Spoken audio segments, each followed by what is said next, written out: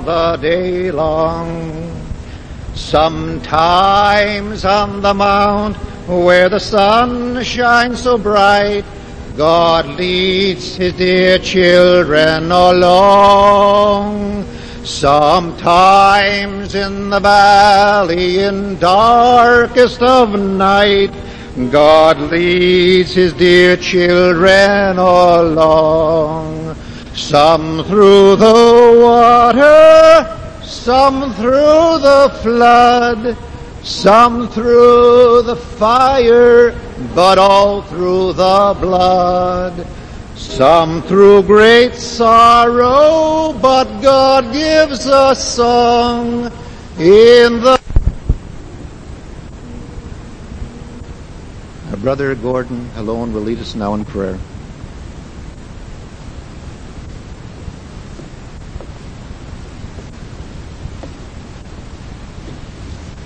In the name of the Father, and of the Son, and of the Holy Ghost. Amen. Let us unite our hearts in prayer and thanksgiving. Dear gracious Heavenly Father, we thank Thee for this opportunity that Thou hast granted unto us to gather together around Thy holy word. We ask Thee, O Heavenly Father, that Thou would receive the thanks that we offer from sincere hearts for all the blessings of past days. Thank Thee for the gift of faith that Thou hast instilled in our hearts through Thy Son. We thank Thee, O Heavenly Father, for the protecting hand over Thy children. We thank Thee that Thou art the keeper of Thy kingdom. And we ask even this evening, O Father, that Thou would grant unto us the power of Thy Spirit to make known of Thy kingdom, which has been established in righteousness through Thy only begotten Son, our Lord. We ask Thee, O Heavenly Father, anoint these tongues of clay that stand before Thy word and Thy throne, that they might proclaim Thy word unto Thy honor and glory, and unto the salvation of souls. Grant unto those that have come to hear the word the power to hear, that they might receive it into their heart, and it would cause their mouth to glorify Thee in spirit and in truth through Thy Son. We ask this in Jesus' name. Our Father, who art in heaven, hallowed be Thy name. Thy kingdom come, Thy will be done in earth as it is in heaven. Give us this day our daily bread, and forgive us our trespasses, as we forgive those who trespass against us. And lead us not into temptation, but deliver us from evil. For Thine is the kingdom, and the power, and the glory, forever and ever. Amen.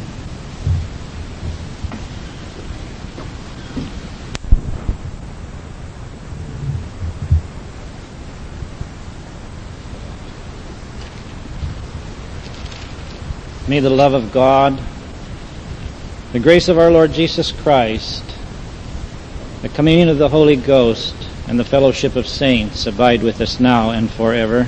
Amen.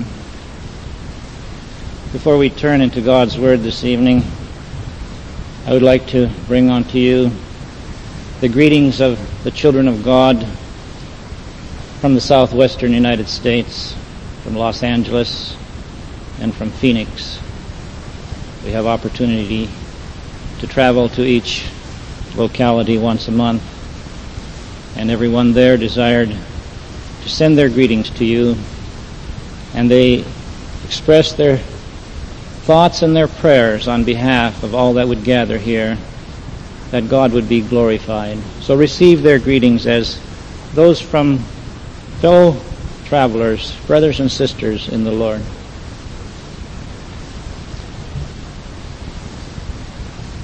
This evening I would ask that all would remember this weak vessel of clay that stands before you. It seems as though I have never been in this place before. It is as if it is the first opportunity granted unto me to speak God's word. It is much fear and trembling within. I have to question that why God has placed the portion of word before me that He has, but I have not been able to turn from it. So we have to believe that there is a purpose in it, and we believe, as the Word tells us, that all Scripture is given of God. So we will turn to it in prayer, that God's name would be glorified and that we would be edified, and that beginning here at this speaker, we would examine ourselves in light of this Word. It is found recorded in John's first epistle, in the 2nd chapter, beginning at the 18th verse. We will read through the end of the chapter, but we will touch on only those things as God gives unto us enlightenment. We will read in Jesus' name. Little children, it is the last time, and as ye have heard that Antichrist shall come, even now are there many antichrists, whereby we know that it is the last time. They went out from us, but they were not of us. For if they had been of us, they would no doubt have continued with us. But they went out, that they might be made manifest, that they were not all of us. But we have an unction from the Holy One, and ye know all things. I have not written unto you because ye know not the truth, but because ye know it, and that no lie is of the truth. Who is a liar but he that denieth that Jesus is the Christ? He is Antichrist, that denieth the Father and the Son. Whosoever denieth the Son, the same hath not the Father. But he that acknowledgeth the Son hath the Father also. Let that therefore abide in you which ye have heard from the beginning. If that which ye have heard from the beginning shall remain in you, ye also shall continue in the Son and in the Father. And this is the promise that he has promised us, even eternal life. These things have I written unto you concerning them that seduce you. But the anointing which ye have received of him abideth in you, and ye need not that any man teach you. But as the same anointing teacheth you of all things, and is truth, and is no lie, and even as it hath taught you, ye shall abide in him. And now, little children, abide in him, that when he shall appear, we may have confidence, and not be ashamed before him at his coming. If ye know that he is righteous, ye know that every one that doeth righteousness is born of him. Amen. I think of John's writings here, how he expresses over and over again, my little children. I believe that John experienced the trials of faith that he was able to write in this manner. I believe he understood that portion very well unto him, where it is said that in understanding be as men, but in malice be as little children. That we would be forgiving one to another because of our errors and our disagreements. But we see that John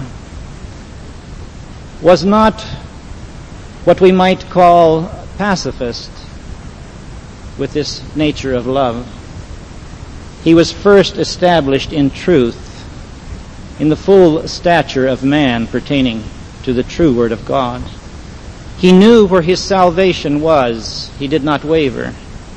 But he also saw that which was the enemy of his soul, that it was so close to him, that it was in his very bosom, the anger that could come forth so readily from within.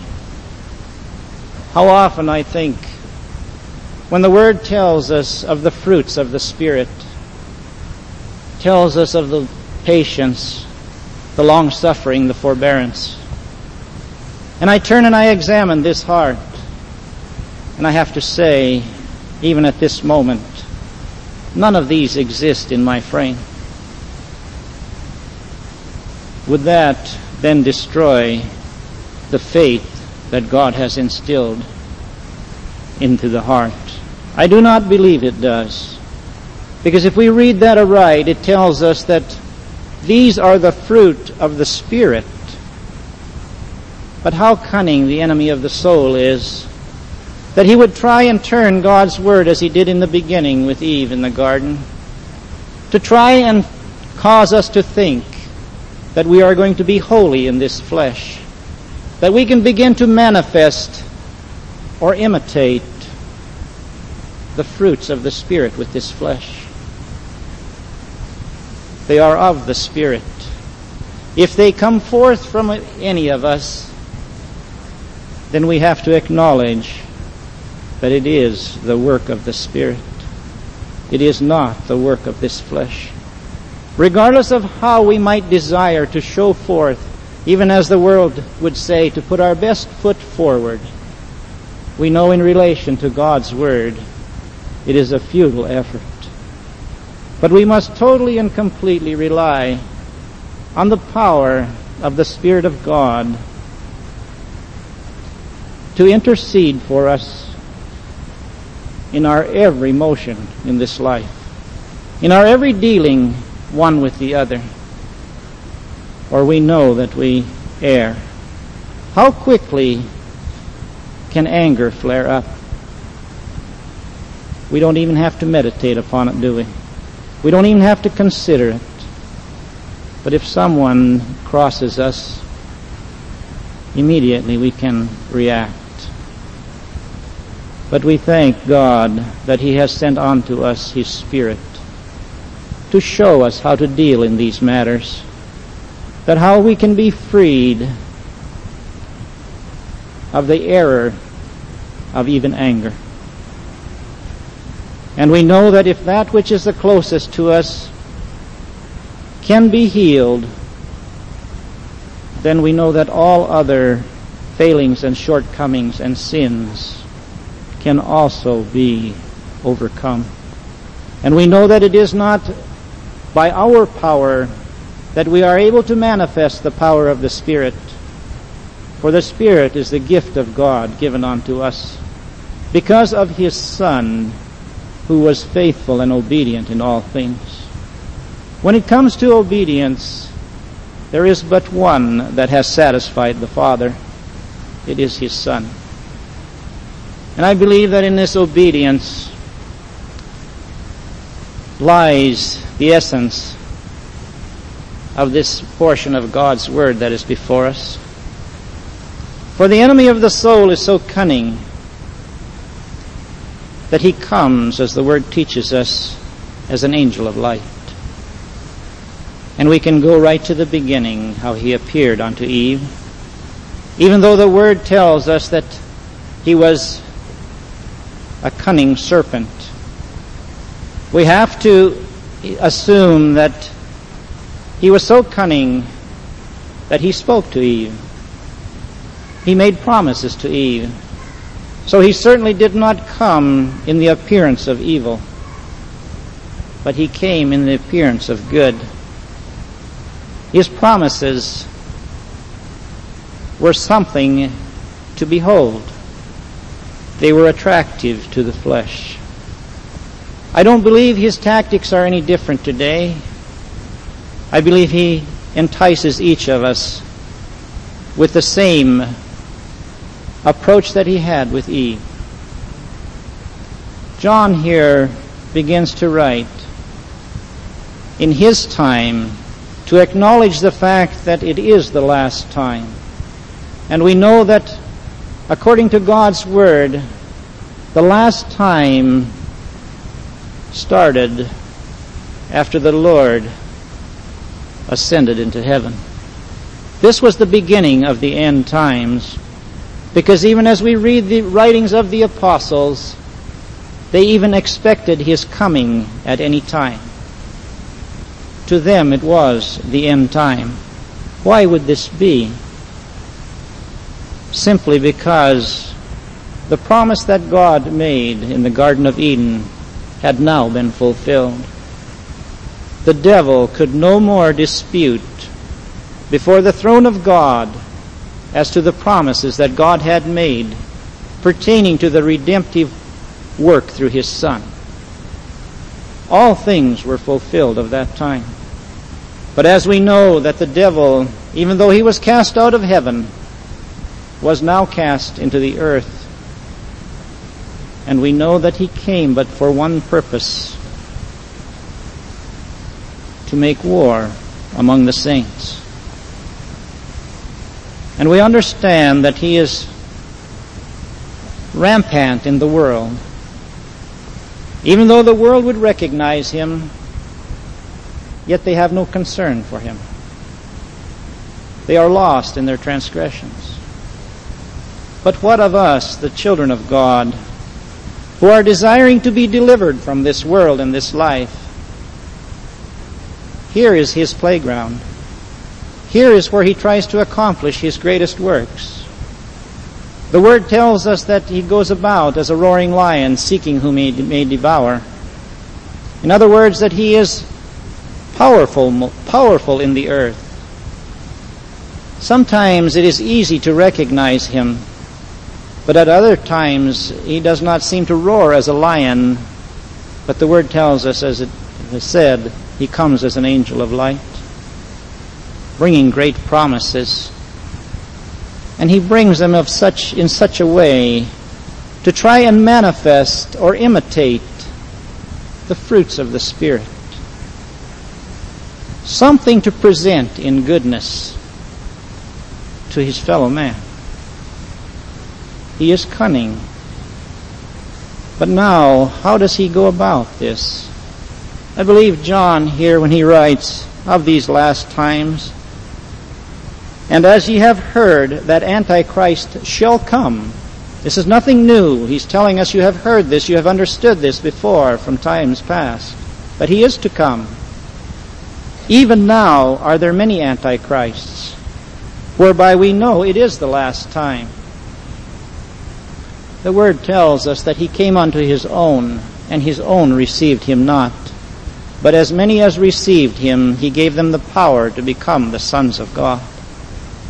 So we know that even though the promises were made unto the children of Israel, they could not recognize him. They could not accept him, because the enemy of the soul had convinced them that they already had something so great, it had already manifested itself into their hearts, that they were satisfied with that which they had. Therefore they could not receive the Lord, for he did not come in the manner in which they anticipated, or in the manner in which they desired for him to come. He would have to come as a king to be recognized. He could have no appearance of fault. He would have to fit their mold and their thinking. I believe that exists yet today, that man judges one another by outward appearance, by outward acts and deeds. He does not judge according to the heart. We are not able to see into one another's hearts. The only thing that we have to gauge by is what proceeds out of the mouth. The Word tells us that out of the abundance of the heart, the mouth speaketh. What is the abundance of the heart if we begin to examine ourselves?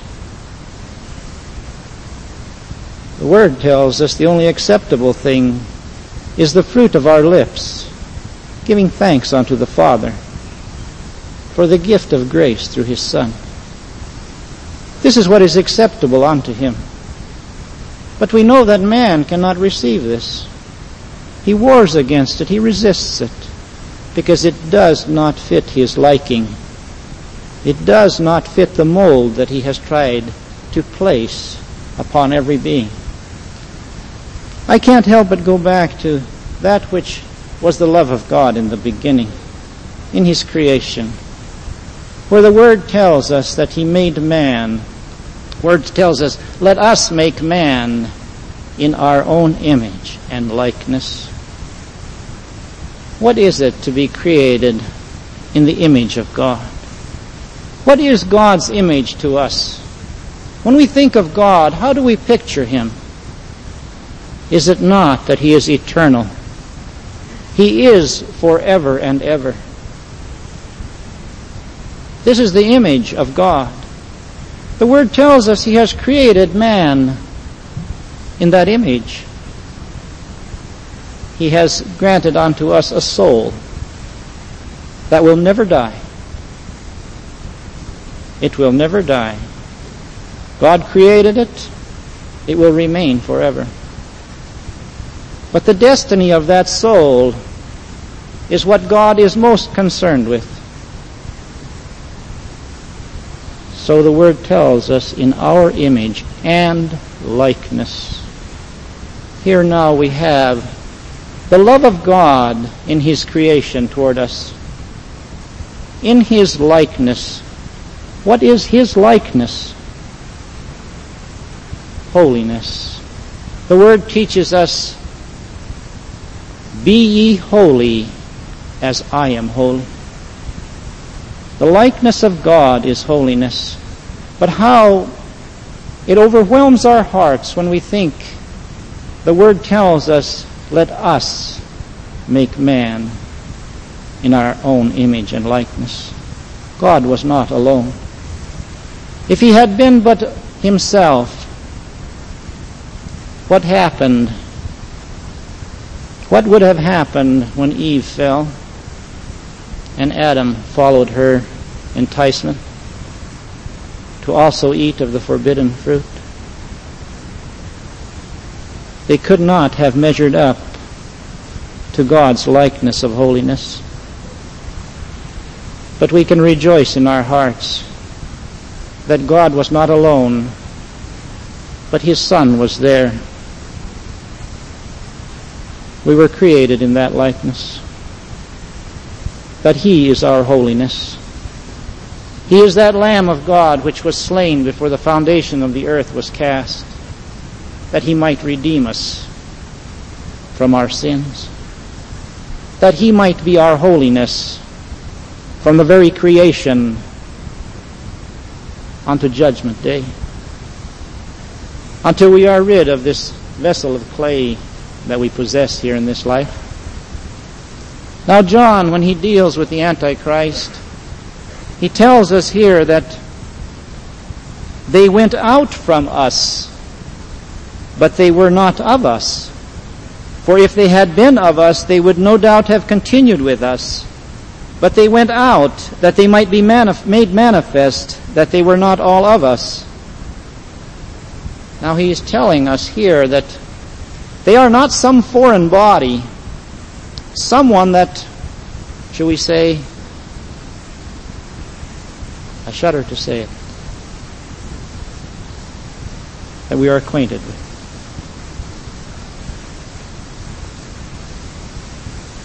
This is what John is telling us.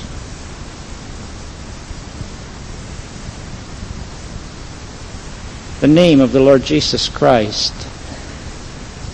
How do we understand to be found in his name? We know that his name is proclaimed throughout the earth. Are we to understand, as some men would teach, that we only have to confess his name and we are saved? That was the instruction I was given when I was in an awakened condition. When the fires of hell were burning before me, and I would talk to my worldly friends of various religions, and I would say to them how I had prayed so earnestly to God that he would deliver me from my sins. And they would instruct me, but then you are saved if you have prayed in this manner, if you have believed that Christ died for your sins. I tried to believe that. It didn't work. Oh, there was some improvement in my life through prayer, without a doubt. And the devil came to me very readily and said, see how your life is improving? You have ceased from this sin and from that. See, you're getting better. All you have to do is keep praying. There was only one problem with this. The sins were yet upon my conscience. God was yet speaking to me through my conscience. There was no rest. But we see now when this instruction is given in this manner, they didn't know any better. They couldn't see the kingdom of God. They recognized the kingdom of heaven, as the word teaches, that unless your righteousness exceeds that of the scribes and the Pharisees, you cannot see the kingdom of heaven. But I believe that the word differentiates very plainly between the kingdom of heaven and the kingdom of God. For the word defines unto us, the kingdom of God is not meat and drink, but it is righteousness, peace, and joy in the Holy Ghost. It is one thing to have the name of the Lord Jesus Christ upon your lips, but it is another matter completely to have the sin, the guilt of sin removed from your conscience. Man cannot accomplish this. With all the confession of his mouth, he cannot accomplish this. It is only by the shed blood of the Lord Jesus Christ by which this takes place. There is no other means that sin is removed but by the shedding of blood. And we know that the Old Testament worship typifies unto us the shedding of blood. That when the blood sacrifice was made, offered for the sins of the people and for the priest, it was sprinkled upon the altar and the sacrifice and all the vessels pertaining to that sacrifice. Without the shedding of blood, there is no remission. And the Word tells us that if the blood of bulls and goats would remove sin, how much more the blood of the Lord Jesus Christ cleanses us from sin. Because that first offering of blood was of the Old Testament in promise. And it was believed. God granted unto them faith. But in the New Testament, it is not the blood of bulls and goats, but it is the blood of the Lord Jesus Christ shed upon Calvary's cross. And it is shed yet today when we preach the forgiveness of sins in His holy name through His shed blood. Here is the entrance into the kingdom of God. When God has humbled the heart of man to receive the gift of grace through the shedding of the blood of the Lord Jesus Christ. But as we know, the enemy of the soul is so cunning that he will even sanction the preaching of this gospel. The only problem is that it isn't broad enough. The accusation is that you are too judgmental. You are too narrow-minded. You are limiting the power of the Spirit of God. I shudder to think what that type of statement can bring. It is as if man can dictate to the Spirit of where it should tread and what it should accomplish. We are beggars of grace, dearly beloved. We are not instructors of grace. John here tells unto us the power that is given unto us to receive this grace. But ye have an unction from the Holy One, and ye know all things. Here is the revelation of the grace of God unto us through His Spirit, that we would be found in His likeness, that we would be the holiness of God through the indwelling Spirit. And the power of the gospel of remission of sins would yet remain by the power of the Spirit of God and not by the arm of flesh. Because man can duplicate a doctrine. Man can duplicate that which is visible, but man cannot convict another of sin. Man cannot remove sin or the guilt of sin from another man's conscience. Neither can man place sin upon another man's conscience. And yet we see all of these that man attempts to do in the name of righteousness. I'm only speaking this because I feel these within. This is the warring that is within. I don't believe any flesh is different. God created us all the same. The enemy of the soul attacks us all in the same manner. He is cunning. He knows where our fence is the lowest. He has but one aim: to destroy. He doesn't care how he does it. John experienced this within himself. That's why he was able to write this. If we think for a moment of what John is writing here, he is telling us that it is to come. The fullness of it is to come in the sense of reality before the Lord's coming. This is what he's trying to tell us.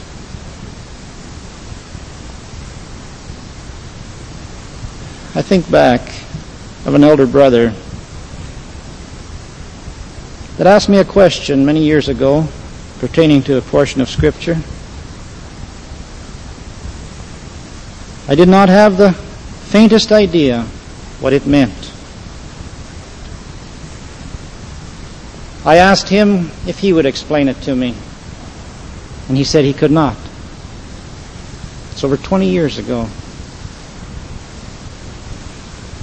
I would say that maybe 3-4 times through this 20-some years, this passage crossed my mind. And each time I would just wonder at it. What does it mean? And I had to leave it alone. Then very recently, I was driving down the road in my meditations, and something struck me, and this passage came. Let me read it to you just to consider for a moment.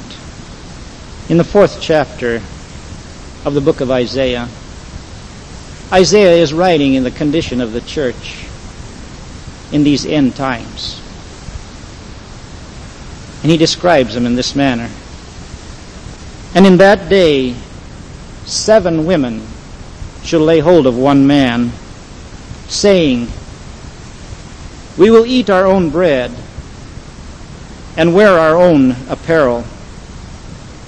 Only let us be called by thy name to take away our reproach.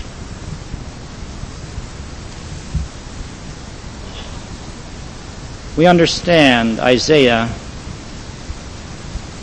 was writing, as he refers to them, the daughters of Zion. This John that is writing of the Antichrist spirit refers to them in his letter of the Revelation as the 7 churches. These are depicted as the bride of Christ. Within that church, within the woman, exists now here in the eyes of Isaiah as he saw it, these 7 churches. Among them, he tells us, there are those that begin to say, we will eat our own bread and wear our own apparel. Only let us be called by thy name. That is to say, we do not want to be separated from that which is the true Word of God. But we also do not want to follow that as a set pattern. We want to have our own robe, that which we can esteem unto ourselves, because we can prove it through this Word. We will eat our own food. They only desire to dwell in that which satisfies their flesh. But they desire to be called by that name, for they know the holiness of the name of the Lord Jesus Christ and His bride. The acknowledgement of the gospel is there. Again, I want to tell you,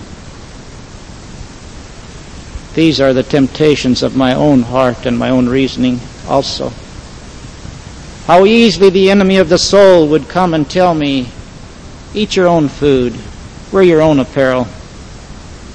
You don't owe anything to any man.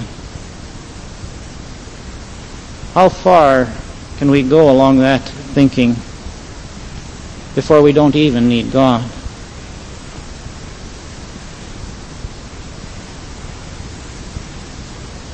The fellowship of saints and the communion of the Holy Ghost. Where is it to be found? But where is there is the like faith, the gospel which has redeemed us. If we are narrow-minded to say this is the only means by which man can be saved, then let us be narrow-minded. For it seems to be the mind of the Heavenly Father. This is the only way He has approved and set forth. But as we know here, John tells us, they went out from us, but they were not of us. For if they had been of us, they would no doubt have continued with us. But they went out that they might be made manifest they were not all of us. He is telling us that the work of repentance was not proper.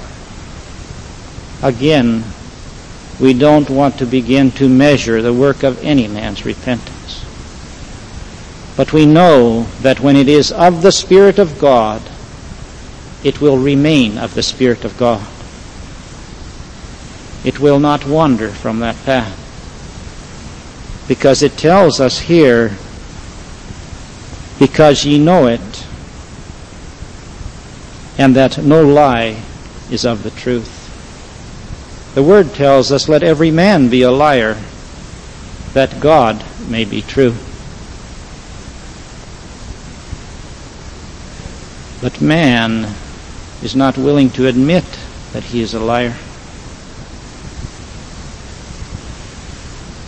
It is too degrading, it's too humiliating to be called a liar. What was the Lord Jesus Christ called? He who had no sin. He who is our righteousness. He took the title willingly, that we might be free of it. He took all of our sins, our transgressions upon Him. We are not able to place them upon Him. We do not have the ability. But He took them because He wanted to do the will of the Father. Because He was there when God created us. The Old Testament was in promise. The New Testament did not become effective until the death of the Lord Jesus Christ. We know that the Old Testament depicts unto us the will of God, It is not the will of God that any should perish, but all should come unto repentance. The New Testament is the power of that will, and it is sealed in blood, that the vilest can draw nigh unto him. In all of our weaknesses, in all of our infirmities, come freely with all of our sins. But how cunning the enemy of the soul is again. He came to me so often and told me, your sins are so horrible. No man could understand them. That you would even be a shame unto everyone in the church if they ever knew what your sins were. This is the enemy of the soul, how he comes to us, because he wants to build our pride, that we wouldn't open our mouths. But the Lord does not look upon us in this manner. When we receive the grace of repentance, he gives unto us the power to put away those sins. And he gives the power unto the children of God to accept us, because the devil told them the same thing. We are all sinners, saved by grace. Let us never wander from that. But let us always draw nigh unto the fountain that speaks unto us of forgiveness. The Lord Jesus Christ is reaching out to us continually with his grace. And he grants unto us the power to overcome the temptations of the devil and to war against his cunningness when he comes and speaks to us with such power. But the Word also tells us of the nature that he will be able to speak in these last times. Jesus tells us that he beheld Satan as falling lightning from heaven, because Satan was a fallen angel. The Lord knew of his rebellion in heaven. But he tells us that in this end time, he will come as an angel of light. He will come sitting in the throne of God, saying he is God, exalting himself above all that is called God. This is how powerful he will come. It says that he will as draw fire down from heaven. The Antichrist is going to preach this word in the name of the Lord Jesus Christ. And it will be powerful. It will only be powerful, though, remember, unto the intellect. That which the devil challenged in the Garden of Eden. But unto us who are of the kingdom of God, who enjoy the righteousness and the peace and the joy of the Holy Ghost, the Word tells us we will know all things. We will recognize it. And if we recognize it, we speak of it. Because we are all watchmen upon the wall of Zion. And when we see the sword of the enemy coming, we make the cry. If we do not make the cry, we become guilty also of that sword. All the blood that would be lost because of that sword is upon us. Tonight I want to be free of that sword, to warn that the Antichrist is appearing. I have felt his presence, trying to overtake my heart also. Because in my flesh, I would rather love and embrace everybody, that I might have friendship and fellowship with all men. But the spirit that is within begins to resist. When the Spirit comes in the nature that it would belittle the power of the gospel of the remission of sins. The spirit within cannot receive that type of doctrine. We yet love those souls that are beguiled, but we cannot accept the doctrine. That is contrary to that which we have received. The Apostle Paul says that though he or an angel from heaven would preach another gospel unto you than that which ye have received, let him be accursed. John later in his epistle tells us that those that have erred in that manner, we shouldn't even pray for them. That's how severe it is when we begin to resist the gospel of the remission of sins through Christ's name and shed blood. May it be that we can yet in these end times shout forth from the walls of Zion when we see the enemy approaching, trying to destroy that which the Lord has established in his kingdom, the righteousness and the peace and the joy of the Holy Ghost. That's what the enemy is trying to take away from us. May God yet, in his infinite wisdom, manifold grace, abundantly pardon yet all who would come unto this blood. Give unto all of us grace to have forgiveness one toward the other, even as Jude writes in his epistle that we desire to save some whose garments have been spotted by this false attempt to imitate the gospel message. May it yet burn within us that we would have love of the nature that God had for us. For the Word tells us that it is not that we love God, but that He has loved us. And He tells us that we ought to love our neighbor as ourselves. And the Word tells us that no man has ever hated his own flesh, but he loveth it and cherisheth it. That's why He tells us if we can love our neighbor as ourselves, it will be an abundant love. But we know we are not able to do that of ourselves. It is one of the fruits. It is one of the fruits of the Spirit. Let us allow the Spirit to perform this fruit within us, that we might have full fellowship one with the other. And God the Father is glorified through His Son, the Lord Jesus Christ. In Jesus' name, amen.